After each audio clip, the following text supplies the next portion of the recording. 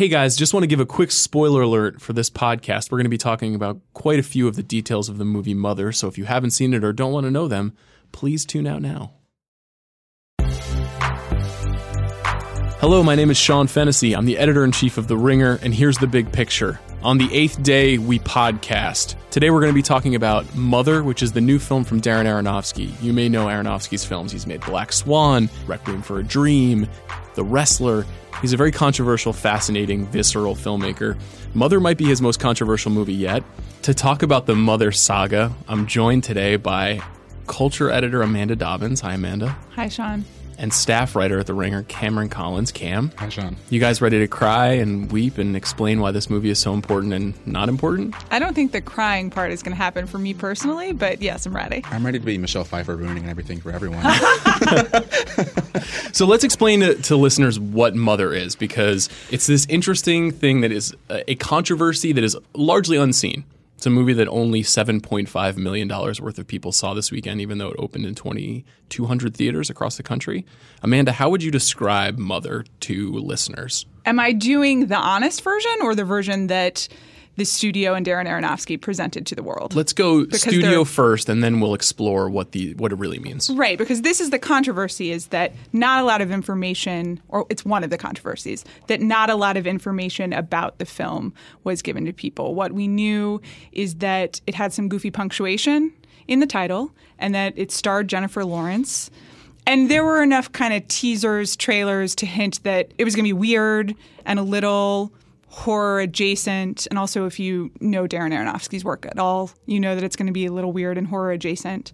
But that was it, pretty much. So Mother is essentially the story of a woman who is only identified as mother. She lives in a home. The film takes place entirely inside this home. She is married to Javier Bardem, who is known as him. They have visitors to their home, including Ed Harris and the aforementioned Michelle Pfeiffer. They are only identified as the man and the woman. And then more people start visiting their house. Javier Bardem's character is an artist-creator of some kind. Jennifer Lawrence's character is essentially a stay-at-home wife, a homemaker, a person that is helping to refinish this home that has been burned in a fire. And then madness ensues. Describe for me, both of you guys, as the movie starts to take shape and we start to sense that there is something more metaphorical and allegorical in play, what your reactions were individually. Cam, we'll start with you. I knew some weird shit was actually going to be up as soon as the movie starts, with the image of a woman on flame and like being burned alive and crying. I kind of figured that Rosemary's Baby was maybe wrong. And I sensed that we were going to do something with, the Jennifer Lawrence character is a very, very, very doting artist wife / muse figure. So I knew that the movie was either going to not be self-aware or be self-aware, and I mostly spent the first 40 minutes wondering which would be worse. And I'm not actually sure where I land on that, really. That's an important part of this, because I think a lot of people still don't totally know whether they hate this movie or not. I think a lot of traditional filmgoers came out with a very, very angry feeling. Yeah. And the movie notably received an F Cinema score, which is a service that essentially tracks people's reactions to movies after the first night of screenings. And it's typically more indicative, I would say, of the way a film is marketed rather than the actual contents of the movie, because it's really larded with expectation, and it's not about quality per se. However, there is this long history of movies that are pitched one way and then are delivered in another way. The Box, for example, was a mystery horror thriller that people thought was going to be a little bit more conventional than it ultimately was. Amanda, what about you when you first saw where the movie was moving to, what direction it was taking? What was your response? Cam points out that it's pretty obvious from the first shot. And then the opening scene after the shot of a woman on flames is Javier Bardem taking this sort of mystical crystal that we can talk about what it symbolizes later on, but he puts it in its little holder, and then the world around him turns from ash to life. Right. And Jennifer Lawrence is turned from ash to life, and she wakes up. So you're aware pretty quickly that there is something else going on here. There is a mystical, if that's the right word, element to this. And then So I was a little confused by that and also a little wary. Yeah. It should be also noted that I went to see this film on Sunday. And by the time I saw it on Sunday of opening weekend, I went in with some expectations of my own of... The takes had been roiling by that Yes, point. exactly. Yeah. I was aware that I was walking into the Thunderdome a little. So I was... And again, also, this is a movie by Darren Aronofsky, so I had some personal expectations as well. But I think it is pretty clear. And then there is just such a strange and intentional tone throughout, even the first 40 minutes. Jennifer Lawrence is very uncharacteristically subdued. Yeah. Even beyond a stranger shows up and in the house, which is a pretty classic uh-oh sentiment, there's just weirdness in the way that the film is made. And I suppose that's a testament to the filmmaking, that you know that something is off. And there's a very strong clue of there is something weird going on here. There is some metaphor at work, basically. Yes. Flashing lights. It's indicated clearly that she and the house are both this sort of like living symbiotic organism, and that she has the ability to sense how alive or not alive the home is. Right. And from that moment, essentially, from when we see that crystal that Javier Bardem's character is holding, you sense that there's something mystical, but I'm not sure that I necessarily saw it as becoming biblical. And I think when Michelle Pfeiffer's character and Ed Harris's characters arrive on the scene, it becomes fairly evident that they are stand-ins for Adam and Eve. And when their two sons arrive, it becomes fairly evident. I was going to say the sons. Were the indication Yes. for me. Yeah, because they could be weirdos. Right. When I knew it was like the Cain and Abel thing, I kind of was like, oh, all right. Right. So when the two brothers arrive on the scene in the house, it becomes evident within a minute that they're recreating the Cain and Abel story from the Old Testament. Yeah. Prior to that, I would say that it was very evident to me the moment we see Ed Harris's character vomiting after a long night of drinking with Javier Bardem, and Javier Bardem's character slides his hand down the back of Ed Harris because we see that he's bleeding from his back because he's removed his rib to create.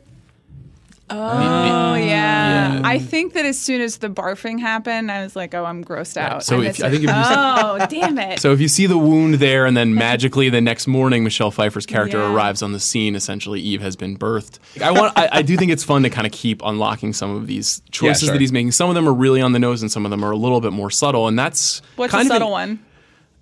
Well, I think that the rib was fairly subtle. I mean, Apparently, I'll tell you what's somewhat confounding to me is there's a moment shortly thereafter where Jennifer Lawrence's character, who is experiencing these sort of like not quite seizures, but these like dizzy spells, and she finds herself going to the bathroom quite often, and she takes a tincture, and she needs to sort of like clear her head.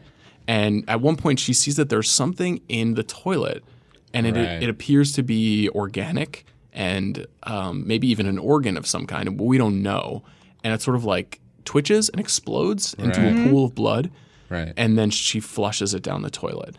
I've seen people say, oh, well, that's the rib. That's like the remnant of the rib exploding. But I don't know. It could be something else. I couldn't really wrap my mind around what that was. Is that just a tool that Aronofsky is using to make us feel uncomfortable? As you said, Amanda, a lot of his movies toe the line between this sort of like physical thriller / horror movie. But, there's no resolution in a small moment like that. We never actually find out what that meant.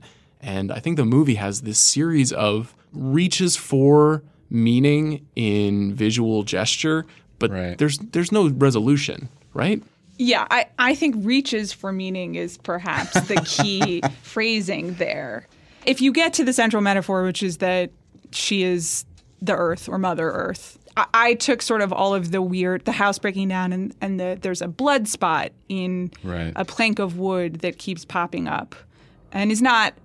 if there's a biblical... So I'll give you my reading on that one. You want to hear my interpretation? Yeah, let's I'd love to. So Cain slew Abel, and in the space where he's murdered, we see that there is a blood stain, and Jennifer Lawrence is working very diligently to kind of remove the blood stain. And she cleans it off, and then she drops a carpet over it, and then the blood reappears. And we see the blood almost like bleeding through the ground into the basement. And my interpretation of that is like a remnant of original sin. It's like the first murder and humanity can't shake that sin that has been committed, and so it persists through the house, and it like bleeds through the house and almost like destroys it the way that acid would burn through the piping in someone's home. Is that exactly what Aronofsky intended? I have no idea. Right. I buy that. I think that makes sense. And I kind of took all of the weird, the gross out things that you can't trace to be some sort of humans ruining the earth in various ways. I took it very literally to mean that humans have ruined planet Earth and they can't coexist and we're all to blame and Darren Aronofsky hates us. Cam, were you in the moment when you were watching the movie, were you looking for clear parallels and trying to resolve those metaphors? I generally try not to because despite having, because of Aronofsky, actually circa Noah, I've had the Holy Bible app on my iPad for moments like this, for movies like this. Because there's a moment where it was like Noah, and then it was the Coen Brothers, A Serious Man, where I was like, I feel like if I knew more about like, you know, the religious texts here, and if I hadn't like, you know, flaked out of Bible study when I was a kid, I would be unsure footing here. So I always try to be prepared. But I was also just so interested, to be honest, in the very deliberate emphasis on the selfish artist and the selfless, like frankly, ingratiatingly selfless muse thing that also complicated all the biblical stuff for me. Explain that a little bit, because it's sort of it's a parallel metaphor that is happening in the movie that has almost nothing to do with either the ecological or the biblical sentiments that he seems to be trying to get across. Right. I mean, Jennifer Lawrence is really into this house. And she, you know, when Ed Harris and Michelle Pfeiffer show up, she's cleaning up after everyone. She's playing very much the hostess. She's cleaning while he's writing. She's asking him about his writing. Like, things that are very familiar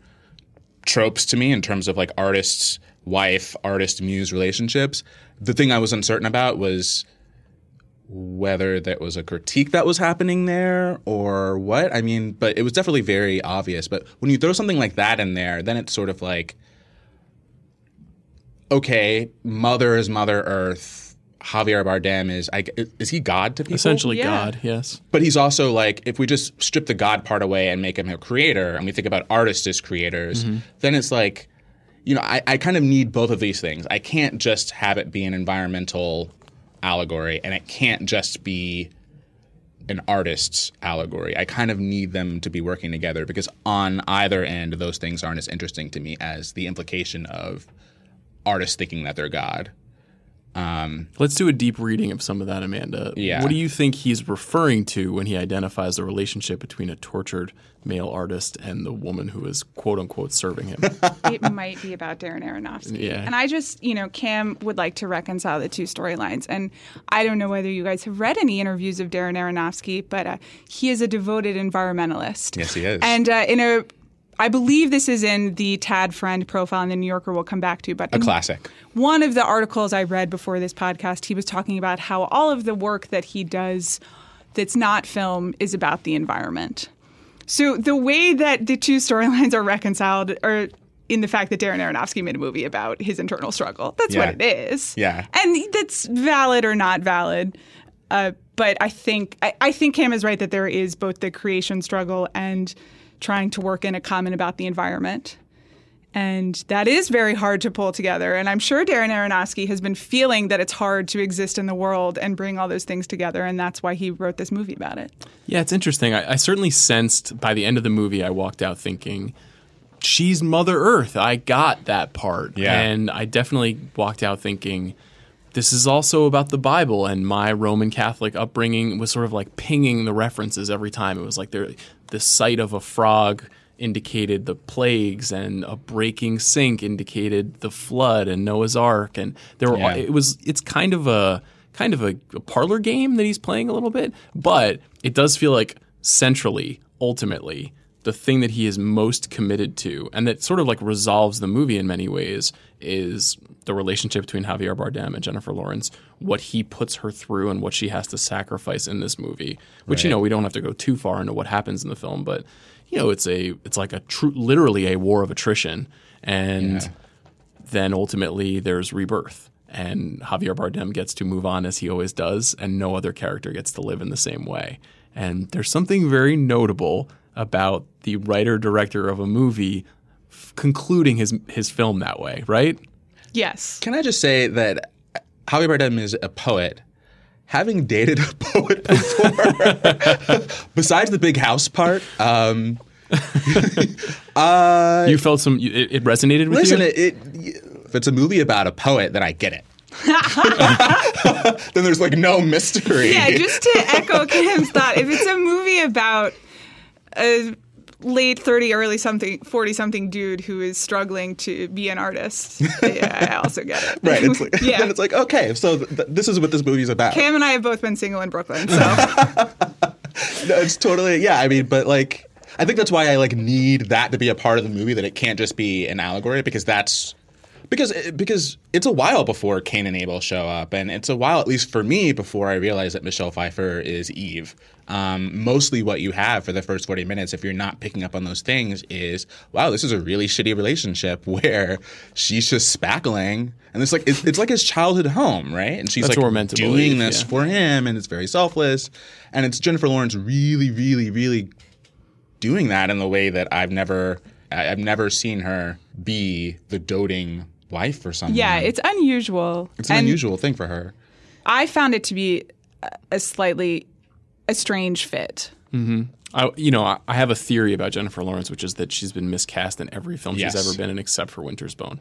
Yeah. I think you could make the case that Katniss Everdeen is kind of close to some of her skills, but that she is most effective when there's something that is very grounded about her. And the Hunger Games are obviously not grounded because they're YA dystopia. Right. This is a hard left turn for a very successful actress. And, certainly she seemed very taken with the filmmaker and very taken with the set. She specifically in interviews has not been shy about talking about the allegory. She's wanted to get in front of that because I think there are a lot of things that happen in the movie that are very upsetting to her character. And that I think she identified that there might be some conversation about when a woman is beaten or raped or just abused for 2 hours, kind of what that communicates to the world. And she very clearly in the press has said, what Darren and I wanted to do was to tell a story that looked at the history of the world and where the world is going, and was kind of not afraid to get haughty in a way that a lot of actors and actresses are often very reluctant to do. Unless they date Harvard auteurs. Well, that could be a factor.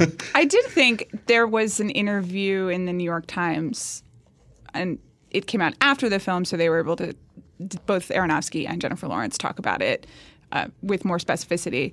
And I thought it was interesting.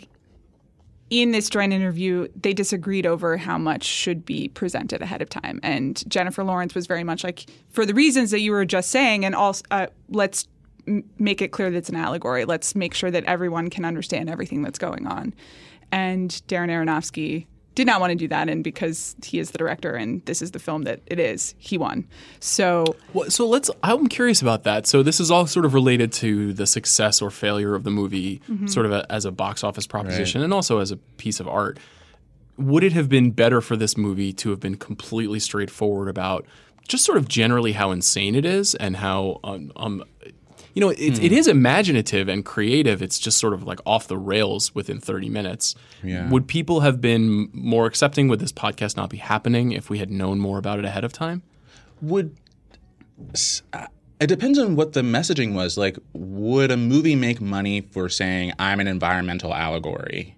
I don't know. Probably not. No. It would have to be, because I also think that like Noah is about the environment for him. It would have to be a blockbuster. It would have to be, Noah you can sell so many ways. It is the story of Noah's Ark. It is also a story about the environment. It is also Aronofsky trying to combine biblical tale with a story of evolution.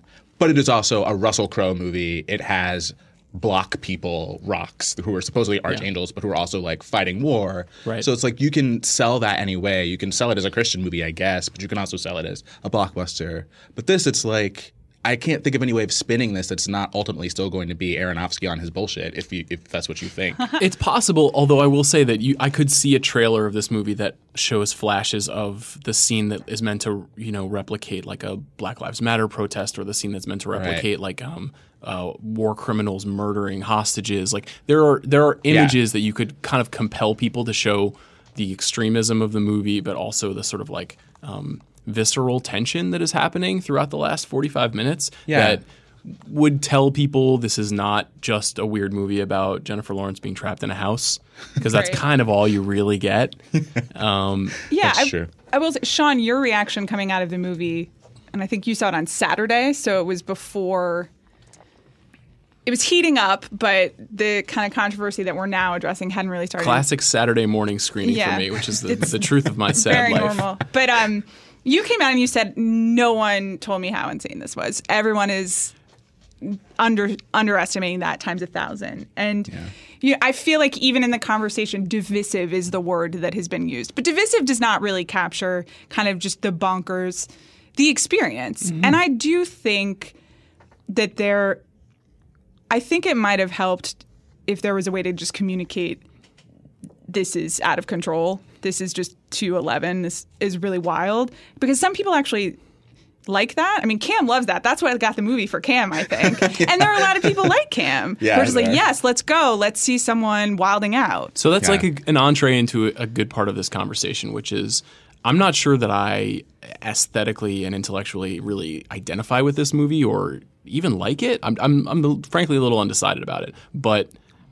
I read your piece and I read Tony Scott's piece in the Times, and I read Rex Reed's piece. Those were the 3 reviews I read immediately after I saw the movie. Part of the reason I didn't know how crazy it was is because I just didn't read about it. I made an effort to restrict detail. And I think a lot of critics made some interesting choices about what they revealed and didn't reveal. I thought you did a really nice job, Cam. But there is something fundamental about the way that movies are marketed and communicated to audiences now that even if you don't read any criticism, you've got a pretty good handle on where something's going. Sure. And that was not the case here, like at all. Not at all. They did not show you 1/10 of the tone and the approach that the movie was going to take.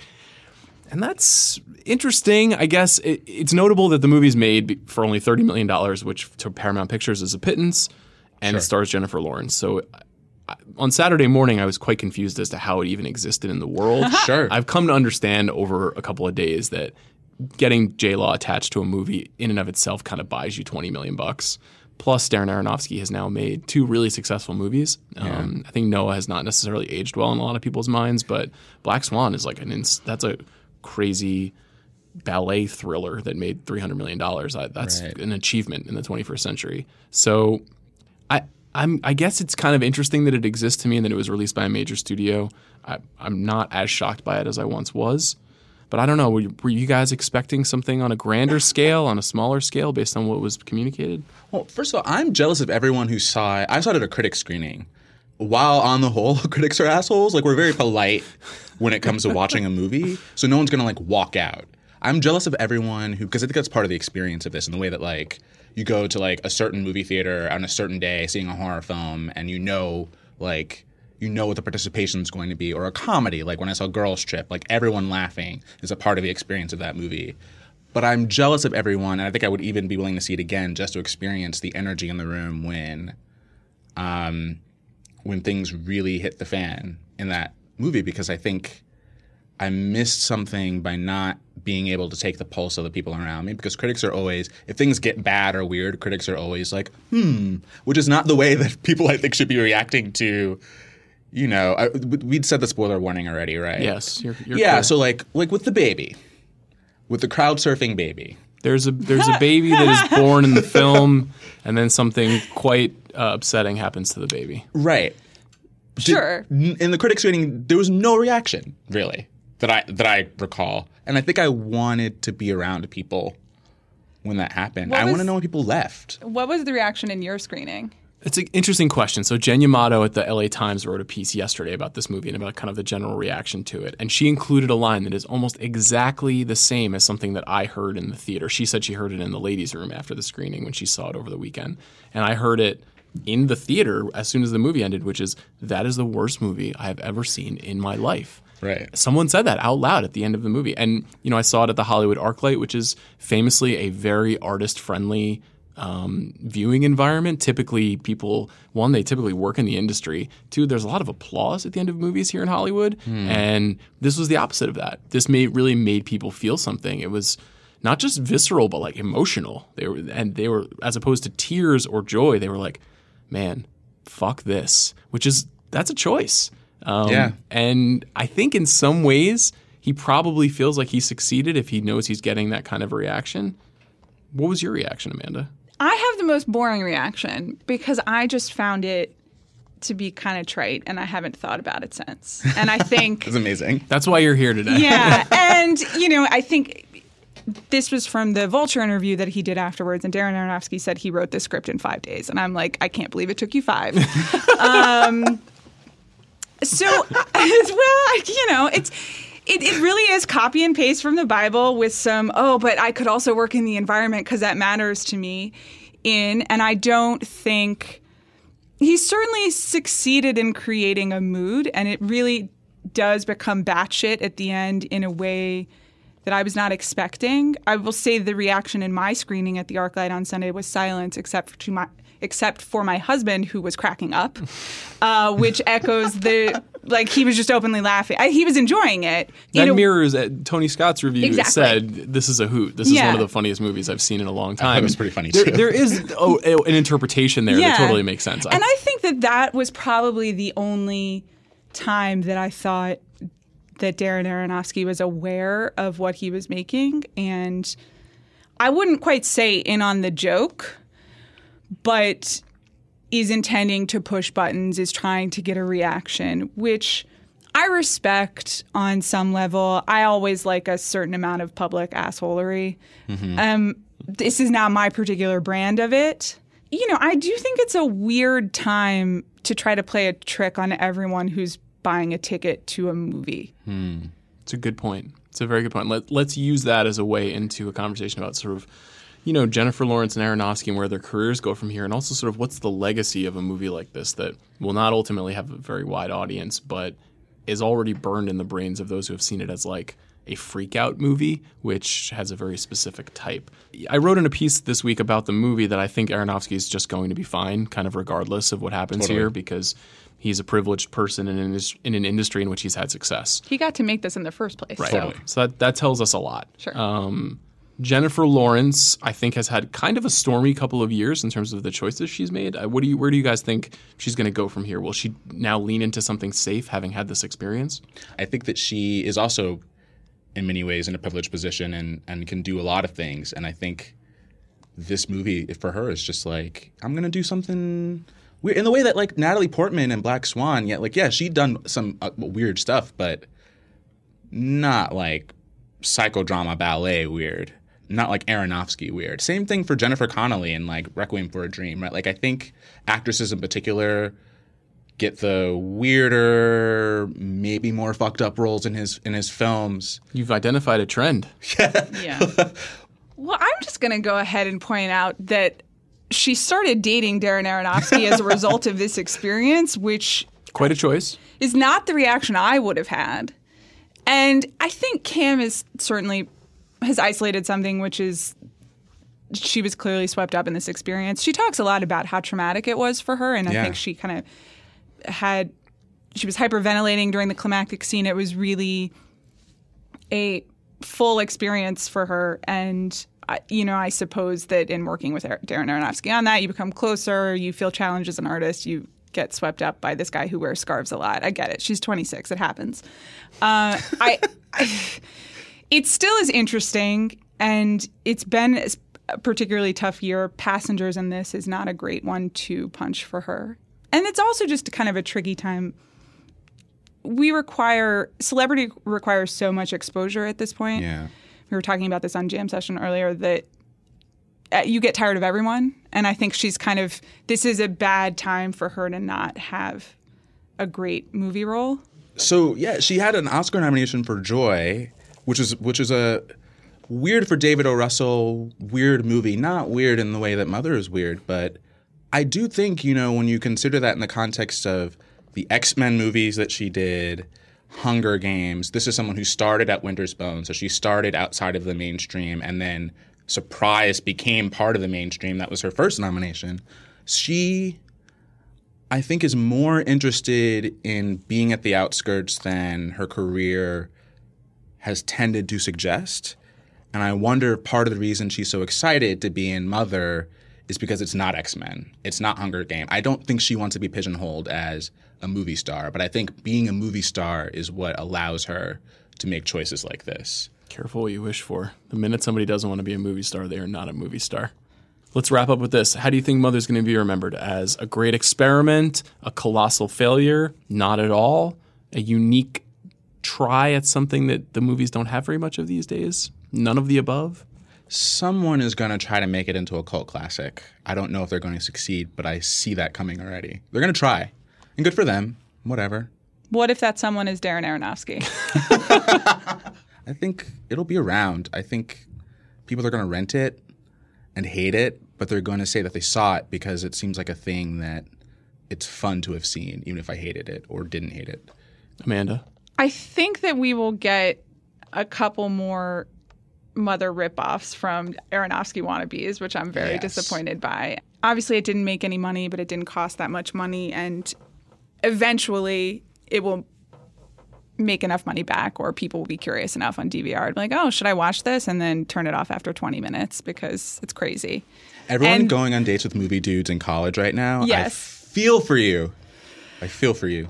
Oh my God. Imagine all the people who are like, let's go on a first date to Mother. Hey, have you heard about this movie Mother? I can't. That's an excellent place to wrap this up, guys. On the ninth day, we're resting. Amanda Dobbins, Cam Collins, thank you for joining me.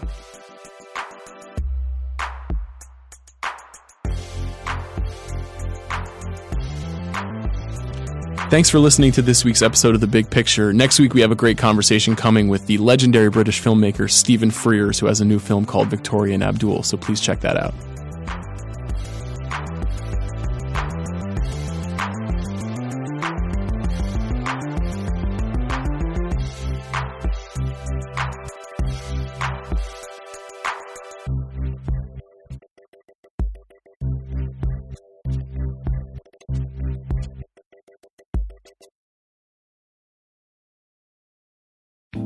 Hey, it's Bill Simmons. Wanted to make sure you subscribe to The Watch with Andy Greenwald and Chris Ryan, two longtime friends who have had this podcast since 1973. Yeah, that's how long. It was even before podcasts they were having this.